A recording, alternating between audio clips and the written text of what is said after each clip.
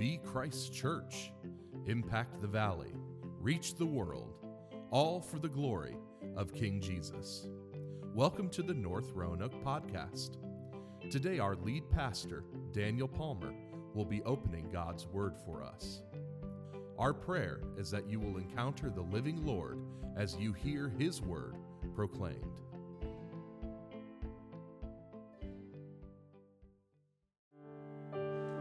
Well, all right, I'm thankful for a praise team that leads us in the message of God's grace week in and week out.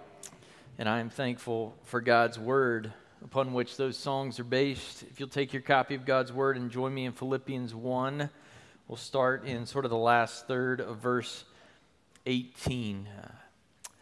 Let's pray together. God, we ask that you would bless our time together around this little letter to the church at Philippi. God, that we would be reminded that this is not just your word to the first century church in Philippi, it's your word to us today.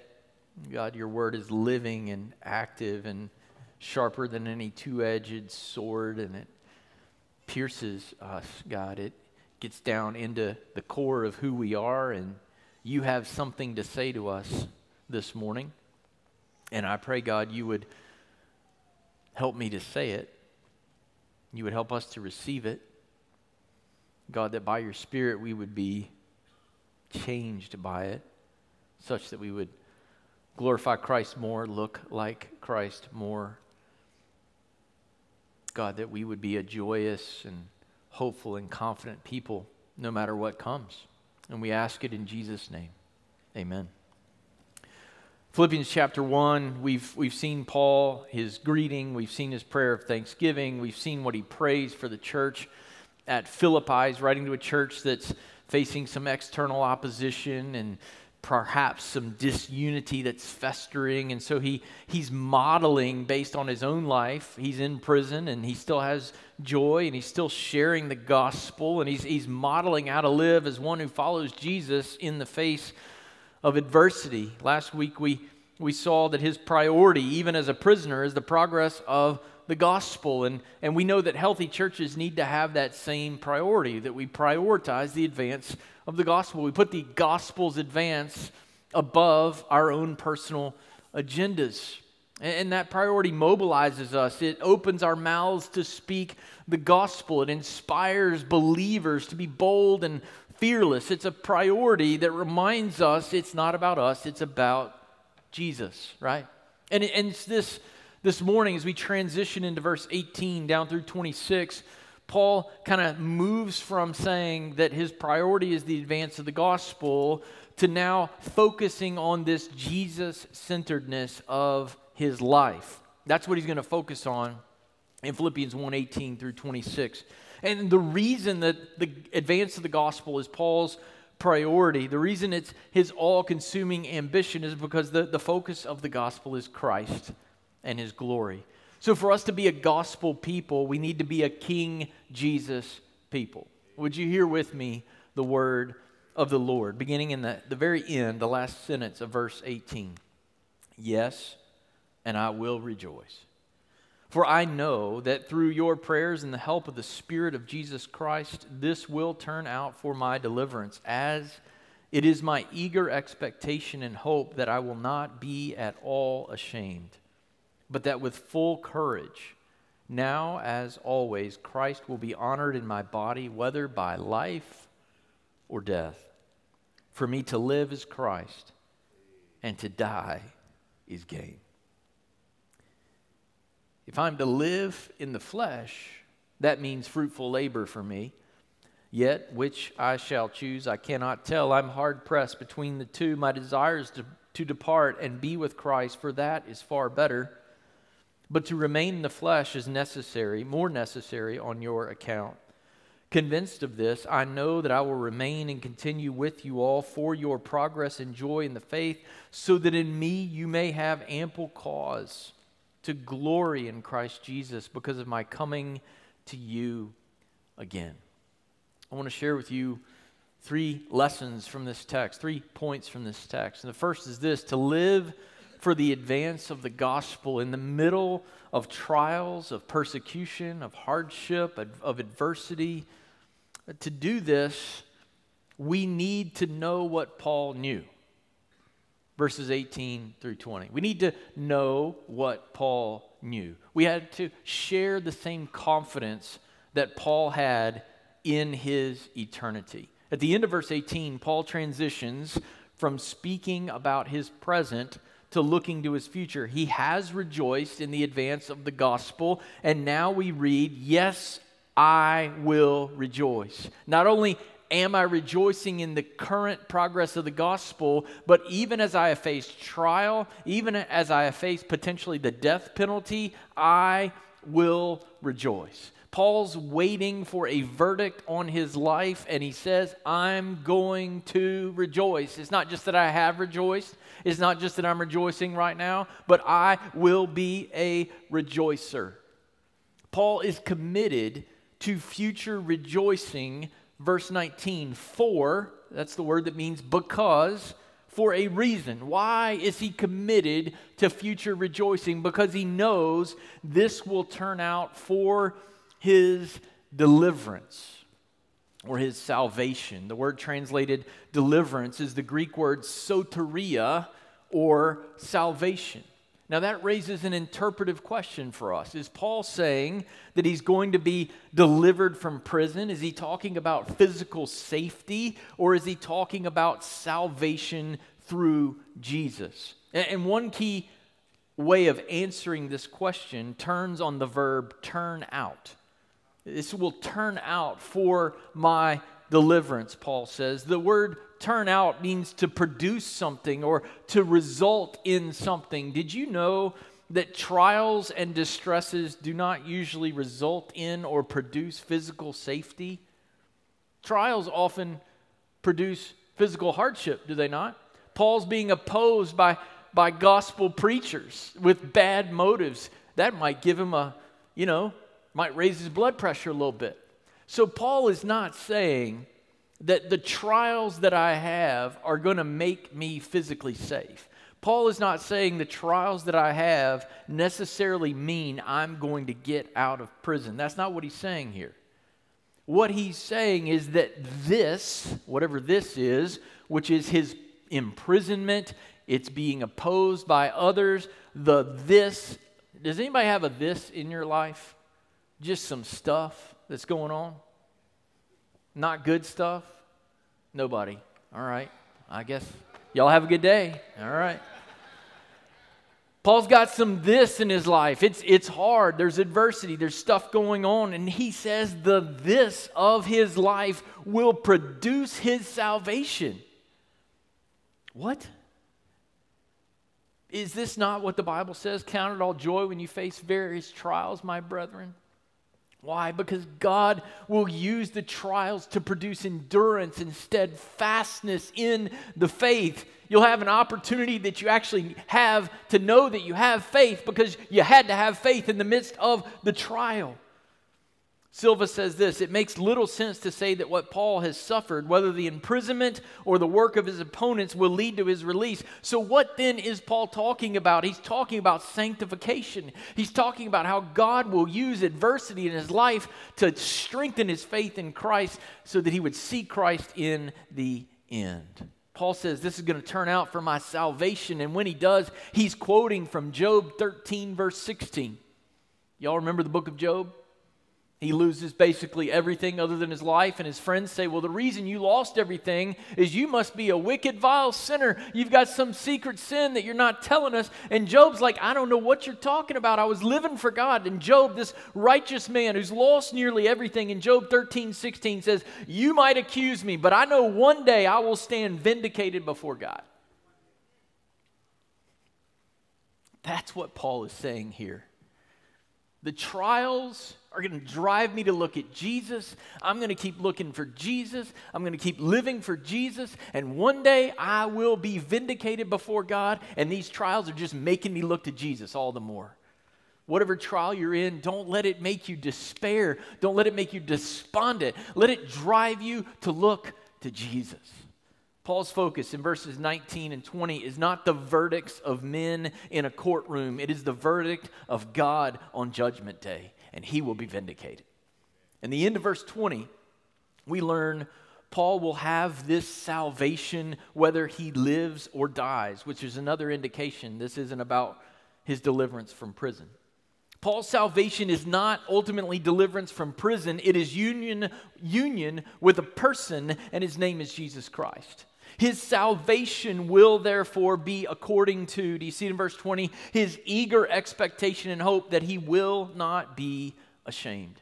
Shame is the disgrace of God's judgment that falls on those who fail to trust in Christ. Paul knows the Father will glorify the Son and that all who believe in Jesus will not be put to shame. Isaiah 28:16, Romans 9:33, and Romans 10:11. His eager expectation and hope is an intense, hope-filled expectation. It is not wishful thinking. It is a hope founded on the promises of God in the gospel. There's only one other place in the Bible we find the word eager expectation, and it's in Romans chapter 8, where we learn that the creation is yearning or groaning for its renewal at the return of Christ. All of creation has this hopeful expectation, this confidence that when the Creator returns, all things will be made new. And Paul feels like that. I have this eager expectation of beholding Christ and knowing that I'll stand before him unashamed because of the gift of Christ in his place.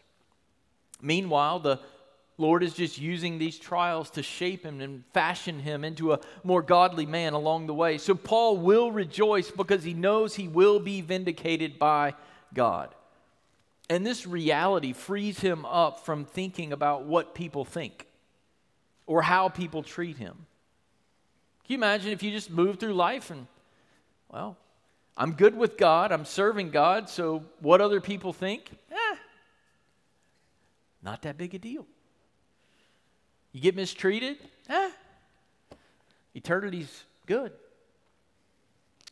So rather than focusing on everybody else, what everybody else thinks, how it's going, how defeated I am, what does he do? Verse 20, but instead of living in misery because of my trials, but I speak of and live for Christ with what? Full courage. The word full courage is the word openness or frankness or boldness. It was a word used in first century Greek of open political speech. It's the same word used in Hebrews chapter 10 where it says we have boldness to enter the presence of Christ, the presence of the Father because of the blood of Christ. So Paul's going to live openly, boldly, frankly, confidently, no matter what, knowing that God will honor Christ in his body. The word honor here is the word to magnify, to increase, to extol, to make great. Paul said, because my eternity's secure, God can see fit to use my body, my life, my mind, my heart to magnify Jesus. Did you know that's, if you're saved, that's what you're supposed to be? You're supposed to be a magnifying glass on the glory of Christ. It's not supposed to just be an abstract idea in the Bible. It's supposed to be shining through you as you magnify and point to the one who delivered you from all your junk. Praise God. By the way, I hope y'all got about 50 to 60 minutes this morning because this is an awesome text. No, I'm just kidding. But we do have hot dogs waiting in the parking lot. So we might just send for some hot dogs and then we'll continue. Paul's future is assured in the courtroom of God, so he's not going to hold back in the courts of men. Instead, now as always, do you see that at verse 20? What does that mean? Paul has not always glorified Christ. He started glorifying Christ on the road to Damascus when Jesus interrupted his mission and gave him a new mission. Well, that's what he's saying. Ever since I met Jesus, I didn't take a time out. Now, I don't know about you, but that's convicting for some of us, starting with me. Because, you know, that's what we tend to do, right? We come to Christ and we get excited about Christ, and then we're like, I got other stuff to be about. Let's just call a time out. We'll come back to Jesus in 6 months or 6 years. Paul says, look, I never took a time out. Jesus met me on the road to Damascus. He shook me up. He changed my life. He gave me a meaning and a purpose. And now, as always, whether I'm in prison or whether I'm on the mountaintop, I'm going to magnify Jesus. He will use my life or my death to showcase the greatness of Jesus. That's the posture. That's the disposition of somebody that God will use to glorify His Son, which is what you were made for. You want to have joy? Get on mission glorifying the Son of God. There's no other mission that's going to bring you enduring, lasting joy. To rejoice in trials, we got to have Paul's same confidence. We got to know that our eternity is assured. But before we move to verse 21, I don't want you to miss what I skipped in verse 19. This is fascinating to me. I know this will turn out for my salvation. I know trials will produce salvation in my life. How? Verse 19. Through your prayers and the help of the Spirit of Jesus Christ. Paul's not confident in himself. Paul doesn't say, hey, I'm Paul. I've got this. He doesn't even say, now get this. He doesn't even say, I know what God did in me on the road to Damascus, so me and Jesus, we're good based on what happened 10 years ago. I want to be sure you catch that, because there's a tendency in Baptist life to have sort of a decisionalism Christianity that's more trusting in your experience or your decision than it is in your present walk with Jesus. Paul doesn't say, I know I made a decision on the road to Damascus. He says, I know that you're praying for me to endure, and I know that the God who gave me the Spirit to indwell me at the outset will continue to fill me because you're praying for me. Is this making sense? So if you're walking not with Jesus and you don't care about the things of Christ and you're separated from the body of Christ and you don't care about being a part of a local church, then don't sit around resting in a decision that you made when you were 15 years old. You should have some warning lights going on the dashboard of your life. Now, it might be genuine, but if it's genuine, the Spirit of God who's in you is going to be convicting you right now about some things that need to change. And if He's not convicting you about some things that change, then maybe we need to trust Christ this morning. Maybe we need to step into the family of God this morning, because when you step into the family of God, it's not a you and Jesus only thing. It's a you and Jesus and God's people thing. And the people of God should be praying that you would have the Spirit of God, that you would endure with God to the end, so that when you face trials and adversity and hardship and death and cancer, that God would use it to make you look more like Jesus, not to drive you away from the things of God. What trials do in your life is a big indicator of whether you're walking with Christ or away from Christ. Paul tells us God's going to use his trials to save him through the Philippians prayers and the help of the Spirit of Jesus. Paul knows the trials he faces will result in his salvation because people are praying for him. The church of God is praying for him. You will search in vain. You will search the Bible in vain for a lone ranger, me and Jesus are good, so I don't need a church Christian. You won't find such a Christian because there is no such thing as such a Christian. As Silva writes, even the Apostle Paul's personal growth, his sanctification, does not take place in isolation from the support of a local church. And if Paul needed a local church praying for him, bless God, we need a local church praying for us. So let me ask you, on your prayer list, it may not be a bullet point on the church prayer guide, but let me encourage you. Let's be a church that prays for one another's endurance. Let's be a church that prays that we would have the Spirit of Christ, that He would fill us continually so that trials would lead to sanctification and not drive us away. The church is praying for Paul for the provision of the Spirit of God.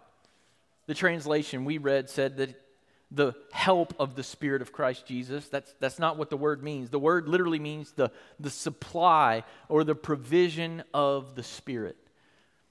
Now, that doesn't mean that you can lose the Holy Spirit. If you belong to Jesus, you are baptized by the Spirit. You get the Spirit. But you need to be continually and ongoingly filled with the Spirit for whatever stage of life He's got you in right now. Fee says this, here is the key to Christ being glorified in every way. By Paul's being supplied the Spirit of Christ Jesus Himself, who will live powerfully through Paul, who stands trial. So in a sense, as Paul is on trial, who's on trial with him? Christ Jesus. Whatever happens to Paul is happening to Jesus. We need the ongoing supply of the Spirit of Christ Jesus, the Spirit sent by the Father and the Son to empower us to live like Jesus and for Jesus and in Jesus until we see Jesus. For trials to result in salvation, we've got to stand, we've got to serve, we've got to strive, and we've got to share how? In the power of the Spirit of Jesus. You can't do this on your own. You won't do this on your own. You've got to be indwelled and filled by the Spirit of God. And God provides the Spirit in answer to the prayers of God's people. Why do you need to be in a 3D group? Because you need some people who know your trials, who are praying that God would fill you according to the trial that you have so that you could be walking with Christ in spite of the mess that surrounds your life. God brings about our endurance in the faith through fierce trials, through the praying of His church, and the provision of His Spirit in answer to the praying of His church. So when you face a trial that will either confirm and deepen your salvation or it will derail you, let me ask you, who will pray for you? North Roanoke will pray for you. And some of you just learned something this morning. Yeah, I didn't know the church was supposed to pray for that. We're supposed to pray for one another that we would be filled with the Spirit to meet the trials that we face. And there's trials in our church every week. We need to be a praying people, praying, begging God to fill us that we might endure. And Paul knows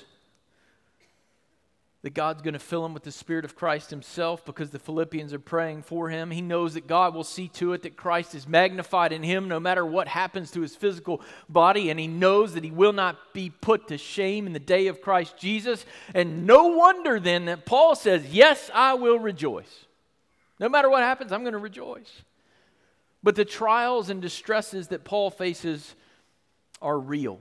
If convicted of the charges against him, he will be executed. So why not just play it safe?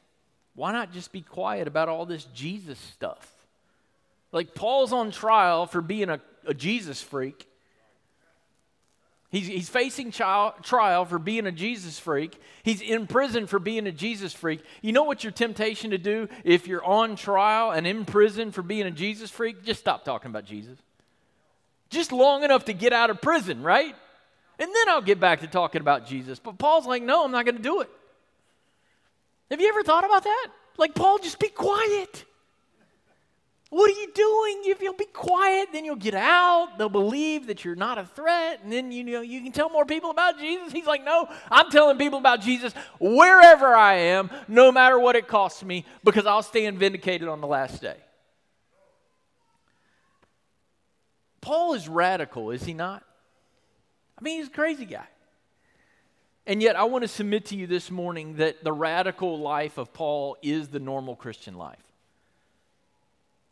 The easy Christian life of American Christianity, show up for an hour and endure a sermon from the pastor and then go home and not think about Jesus again till next week, that's not the Christian life. The Christian life is to be consumed with the gospel, consumed with Christ. Why is Paul so radical? Because, do you see it? Verse 21. For to me, to live is Christ, to die is gain. He's a real Christian who has learned, secondly, that belonging to Jesus, don't miss this. Why are Christians so crazy? Why are they so radical? Because belonging to Jesus radically changes living and dying. There's no other religion that does that. It radically changes living and dying. In verse 21, we find a single verse that captures much of the essence of the Christian life. In the Greek sentence, there is no verb is in the sentence. All right, so if you could visualize this, Paul's writing, and he says, for to me, it's got to be personal. This is not some philosophy or some mantra that's out there on a poster board. It's a mantra that's in his heart. It's in his soul. To me, boom, here's the motto. You want to know the motto of the Christian life? To me, to live Christ and to die gain. That's it. To live Christ, to die gain. Now, what's interesting is the words Christ and gain in the Greek sound almost identical. And the words live and die in the verbal forms he writes are phonetically related. They almost rhyme. Paul is saying something here that's profound, and I don't want us to skip past it. This is how Paul operates. Everybody heard of, that's his MO, his modus operandi. You want to know Paul's MO? To live Christ, to die gain. For Paul, living not only is Christ, right? To live is Christ, but it's more than that. It means Christ. Life points to Christ. Life is with Christ, for Christ, in Christ, unto Christ, because of Christ. Life represents Christ. When Christ took hold of Paul, his life suddenly and permanently became about someone greater than life itself. To live as Christ because Christ is greater than life. Many people spend their lives trying to have a great life, don't they? People want a comfortable life, a bucket list life, an early retirement life, a under par life. And at the end of the day, what will they do? They will die, and their death will be loss, not gain. Because if you live for anything other than Christ, your death ends in loss. Have you thought about that? You put anything else in the blank other than Christ, and death is loss. Marita and put it this way. How would you complete this sentence? Here's the application portion of the sermon this morning. You can write it down in your Bible. For me, living is blank. If you put any other cheap substitute in the blank, look what happens. For me to live is money, pleasure, power, beauty, entertainment, leisure, hunting, fishing, thrill-seeking, cars, recognition, anything else you put in the blank, follow the logic of the passage. What happens next? Then dying is blank. If you say living is money, then you'd complete the statement with dying is being broke. If you say living is pleasure, then you'd say dying is having no more pleasure. What about power? Dying is becoming powerless. What about beauty? Dying is losing all beauty and rotting 6 feet under the ground. What about entertainment? Dying is having no more fun. What about recognition? Dying is the end of people, the end of knowing that people know or care about who you are or what you've done. If you live for anything else other than Christ, death is loss. But if you live for Christ, death is gain. For the Christian, to live is Christ, and that means getting saved is not you adding Jesus to your life. Salvation is God overruling any lesser vision of life that you had before you met Jesus and giving you His own passion for the glory of His Son. Church, when we can truly say to live as Christ, we know that death equals gain because death is the gaining of our lifelong passion, Christ Himself. If Paul lives, his aim, his ambition, and his purpose equals Jesus. And if he dies, he just gets Jesus in greater measure. As he says in 1 Corinthians 13:12, now we see in a mirror dimly, but then we will see face to face. Jesus gives us a reason to live that doesn't disappoint in death. He transforms our dying by transforming our living, and He transforms our living by transforming our dying. You follow that? Because I'm going to get Christ in full in death, I can live for Him fully now. And when I live fully for Christ now, I can look forward to having Him fully when I die.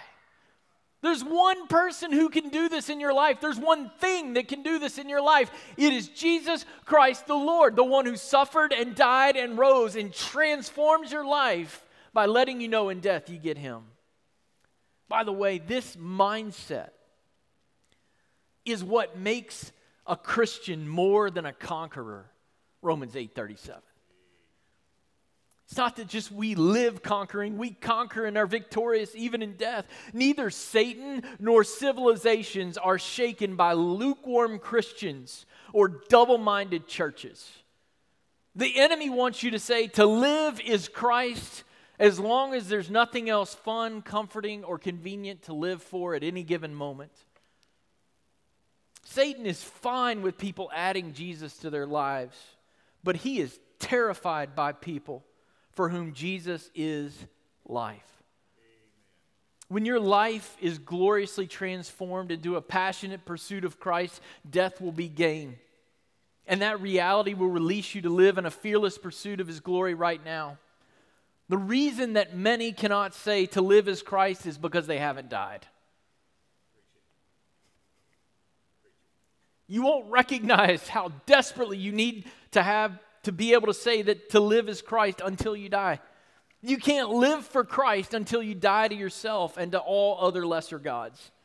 Paul says it this way in Galatians 2:20, I have been crucified with Christ. It is no longer I who live, but Christ who lives in me. In the life I now live in the flesh, I live by faith in the Son of God who loved me and gave Himself for me. Paul lives for Christ out of gratitude and love as a changed man. And why wouldn't we live for Jesus? Jesus is, after all, the Christ. This is Paul's favorite title for Jesus. It's a word repeated 5 times in this one paragraph. Did you notice how much Paul said Christ, Christ, Christ? Why is he so captivated by Christ Jesus? Jesus is the Christ. He's the anointed and appointed Son of God, the King of kings and Lord of lords. Fee says this, He's the Christ. He's the crucified, exalted Lord, present by the Spirit. He is the coming King. He's the Christ. He's the one who, as God, emptied Himself and as man humbled Himself to death on a cross. He's the Christ, the one whom God has now given the name above all names, Philippians chapter 2. He's the Christ. He's the one for whom Paul has gladly suffered the loss of all things in order to gain Him and know Him, Philippians chapter 3. He is the Christ.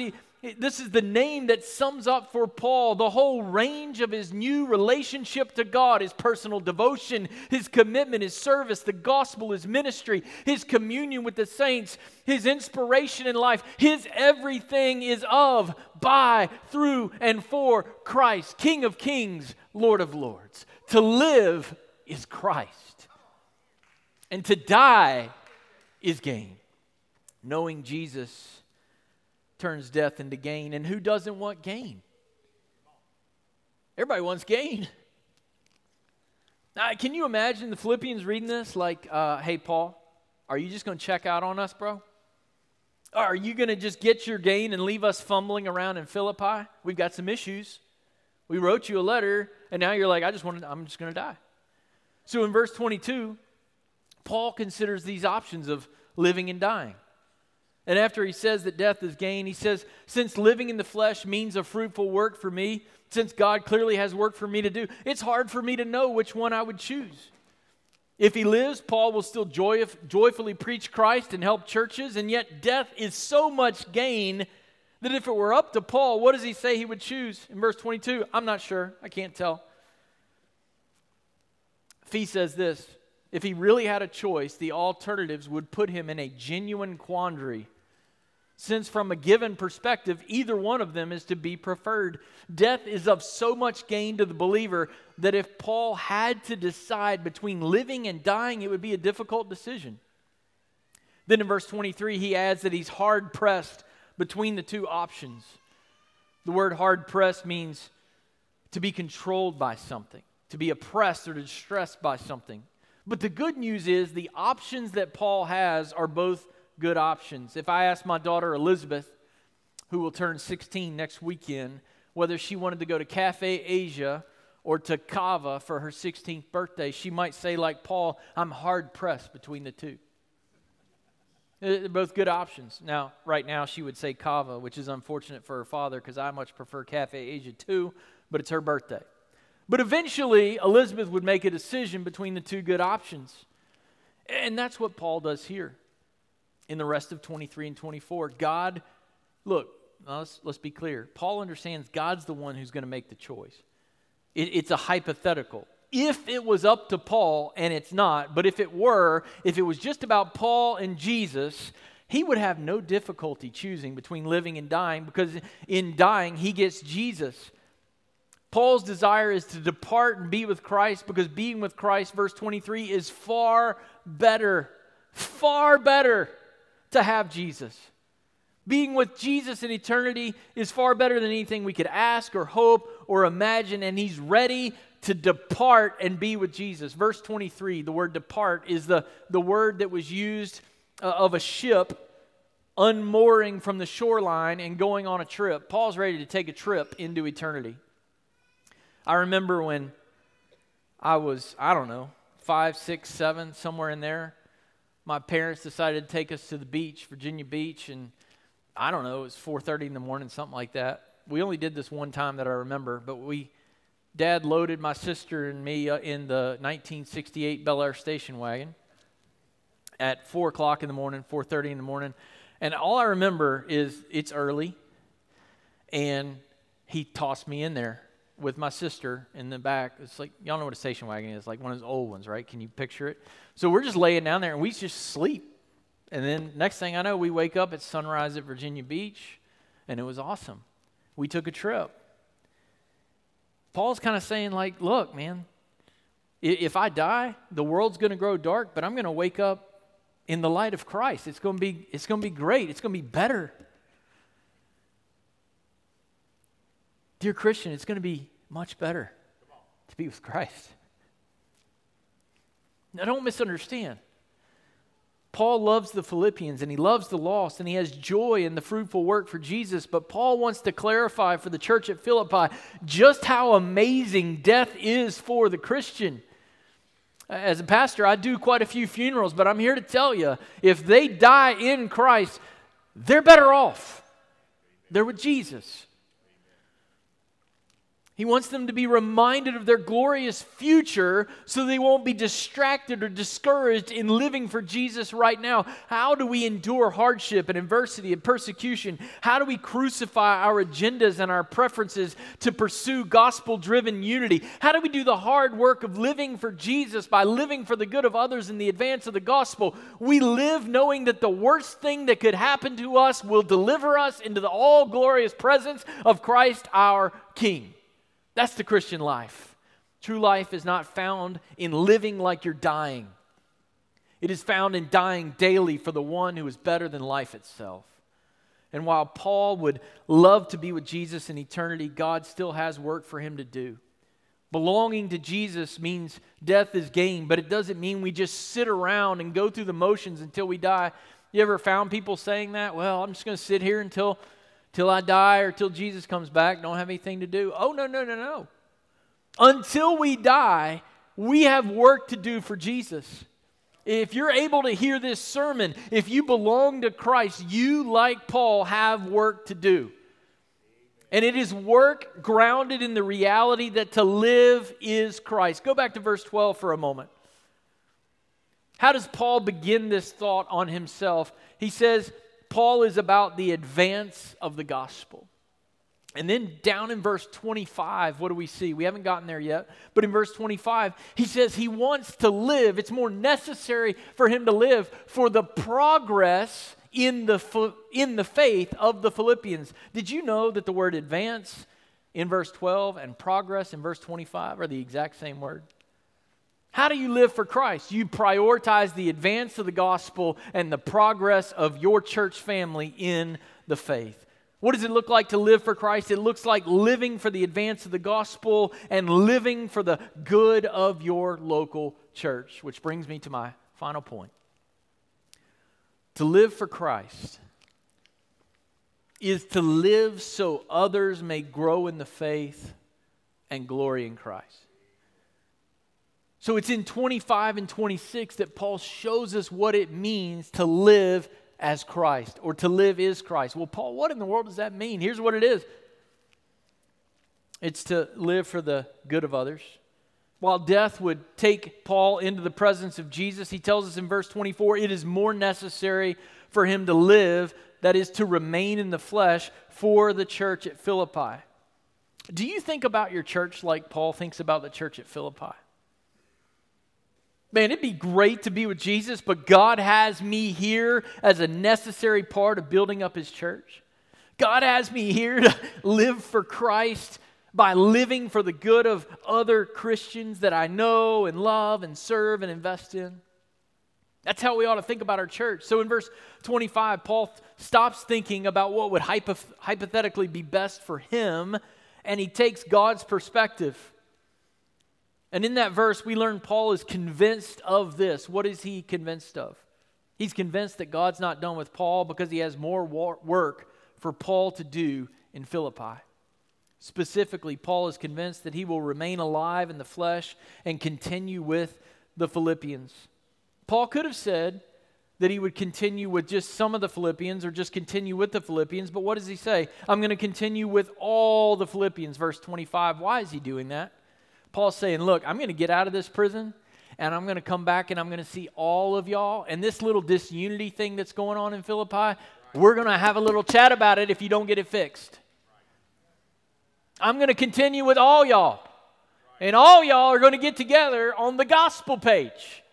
And not everybody's going to be able to do everything they want to do. We're not going to be able to do every single program and fix and hit every single agenda. And we're not going to be able to turn the church into a buffet where you just come and you get off the buffet what you want and you call that your Jesus. And somebody else comes through the buffet line and they're like, I don't like ground beef. I want chicken. So I'm going to put some chicken on my plate. No. That's not church. Church has one meal and He's Jesus. And that means we all got to sacrifice. We all got to subordinate our preferences. It means we're all coming. We're on the same team with one agenda and one program, and His name is Christ. And if y'all don't get it together, then I'm going to come in there and I'm going to help y'all get it out. Y'all going to figure it out. That's what Paul's saying. He didn't have to say, I'm coming for all y'all. He could have just said, I'm coming for y'all. But he stresses the all y'all. And why is he going to do this? For their progress and joy in the faith. How many faiths are there? You can answer. One, the faith.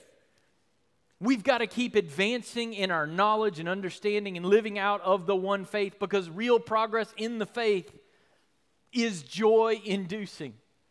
As we deepen our walk with Christ and our understanding of the faith, the Spirit of God just produces more joy within. If you want to know where the joy in the Christian life is, it's diving deeper into the faith. Don't be surprised if you stagnate in the faith that you will have a suppression of your joy. Stagnation in the faith suppresses joy, but progress in the faith promotes joy. And a major part of progressing in the faith is flipping the switch in your mind of how you think about church. Do we come to church for what we can get out of it?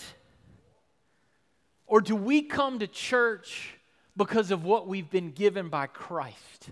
And we're so filled up with what we've already received, we see it as the place and the people where we empty ourselves and invest in others so that the Christ who died to purchase His bride might be magnified. You see the paradigm shift? We live in such a consumeristic world. Well, this church has that. This church has that. And Jesus is like, just find a place and a people and go all in for them. Love my bride. And why would we do that? Because to live is Christ. And what did Christ do in His life? He died for His bride. So where do we find joy? We find joy, like Paul, in being used by God to help others glory in Christ. So this morning, wherever you are in the faith, for as long as God has you on this planet, Christ is life.